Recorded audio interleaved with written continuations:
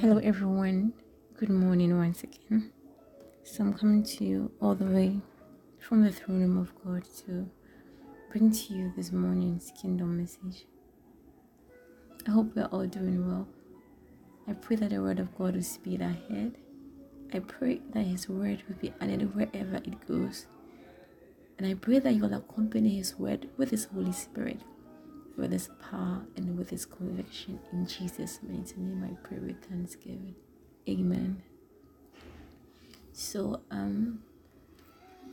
we just talking about the fact that the wife is supposed to be subject to her own husband, and the emphasis is on the wife and not the woman per se, because we get to know in Galatians chapter 3 verse 28 that there is neither Jew nor Greek, there is neither bond nor free, there is neither male nor female, and that we are all one in Christ Jesus. Okay, but it is in the institution of marriage that the husband is Lord. And we cited an example of Aquila and Priscilla, who worked together as co-laborers in the Lord, and who Paul referred to as his helpers in Christ Jesus. Okay, and we went on to establish the fact that these people, or this couple, they helped Apollos. Okay, they helped him to really understand the baptism of Jesus Christ, so that he went about teaching and helping the disciples with his work. Okay, now it is a woman who taught the man. Okay, it is Priscilla who taught Apollos.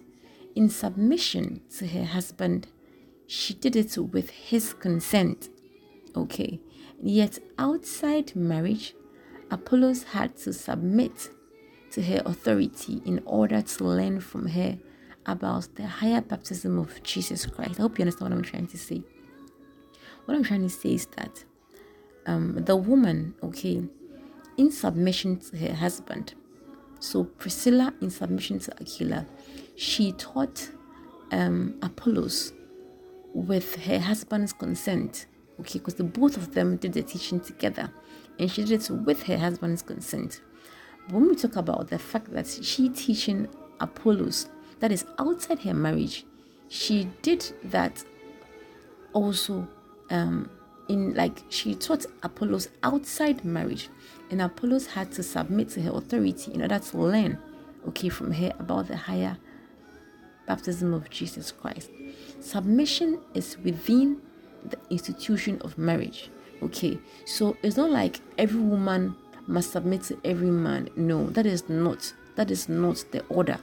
The order is in marriage. The submission is within the institution of marriage. So wherever it is preached or upheld that women cannot preach, or they cannot teach or prophesy in a church, the Holy Spirit is not there. Okay, my question is, why do you believe that a woman cannot preach or teach or prophesy in a church, yet when you go to work on Monday, you submit to your boss, who is a woman? So she can't teach scriptures, but then you allow her to tell you what to do at work. It's a bit some way, but well, there's something I identified. So it's like, if we can't take out from the Bible the Priscillas who advanced God's word to others, we can't take out from the Bible the Esthers who laid down their lives and stomachs for their people. If we can't take out the Deborahs, that is the prophetesses, who judged a whole Israel as a mother in Israel, then we can't say God doesn't use women. If we can't take out from the Bible these accounts of such great women whom God used to deliver his people on several occasions, we can't say a woman must not lead or head a man. If you can't take these portions out of your Bible, you cannot say you will never listen to a woman's teachings, or you will never learn under the feet of a woman. If you say that, you'll be very, very wrong. Okay? Because in Joel's prophecy concerning Jesus Christ's church, the Holy Spirit himself spoke through him. And the Holy Spirit said, it shall come to pass afterward that I will pour out my spirit. Some version says, I'll pour out of my spirit, okay, upon all flesh. And he says, and your sons and daughters shall prophesy. Your old men shall dream dreams, your young men shall see visions, and also upon the servants and upon their handmaids. In those days will I pour out my spirit. Okay, and then he continues. He says, I will show wonders in the heavens and in the earth, blood and fire and pillars of smoke. He says, the sun shall be turned to darkness and the moon into blood before the coming of the great and awesome day of the Lord. And it shall come to pass that whosoever shall call on the name of the Lord shall be delivered. Now, look at this. When this time of blood and fire and smoke and the sun turning into darkness comes, the Bible says that whosoever will call upon God will hear from him. When these days of peril come, whoever shall call upon him shall see him. When the dark days set in, whoever will call upon him shall be delivered or comforted. Whosoever will call upon God will know God's mind and thoughts on prevailing issues as his spirit gives the measure. Whosoever is whosoever. Now, whosoever calls upon him will know his mind per time concerning happenings on the earth.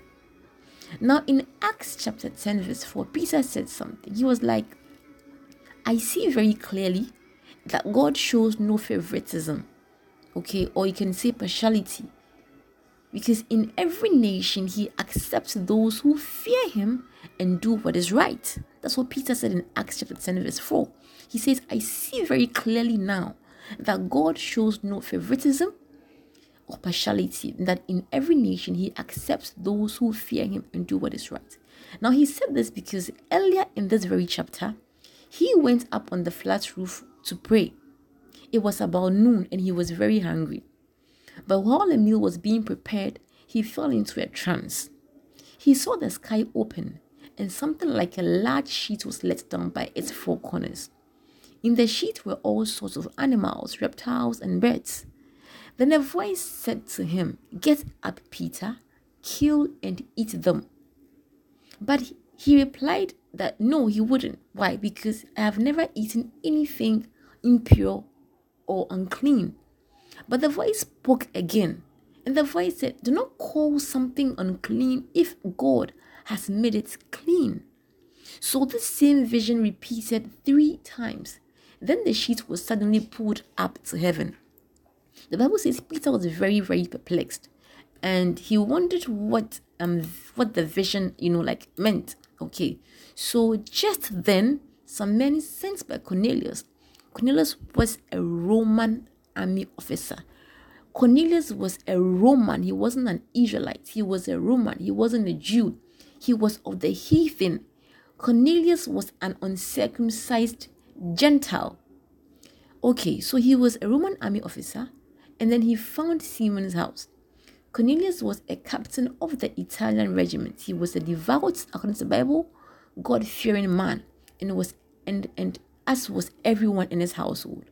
The Bible says he gave generously to the poor and he prayed regularly to God. Now, standing outside the gate, his men asked if a man named Simon Peter was staying there. Meanwhile, as Peter was puzzling over the vision, the Holy Spirit said to him, 3 men have come looking for you. Get up, go downstairs and go with them without hesitation. Don't worry, for I have sent them. So when he visited the house of this uncircumcised man and started sharing with them the word about Jesus Christ, the Holy Spirit fell upon all who were listening to the message. The Jewish believers who came with Peter were amazed that the gifts of the Holy Spirit had been poured out on the Gentiles too, for they heard these Gentiles speaking in other tongues and praising God. Then Peter asked, Can anyone object to these Gentiles being baptized now that they have received the Holy Spirit just as we, the circumcised people, did? So Peter gave orders for them to be baptized in the name of Jesus Christ, the very name Jesus Christ. Afterward, Cornelius asked him to stay with them for several days. I'm very, very sorry that I have to end here. In our next session, I will continue. I pray that God keep you, God guide you, God cause his face to shine upon you. And I pray a very blessed day. I pray you stay blessed because you are blessed. In Jesus' name I pray with thanksgiving. Amen.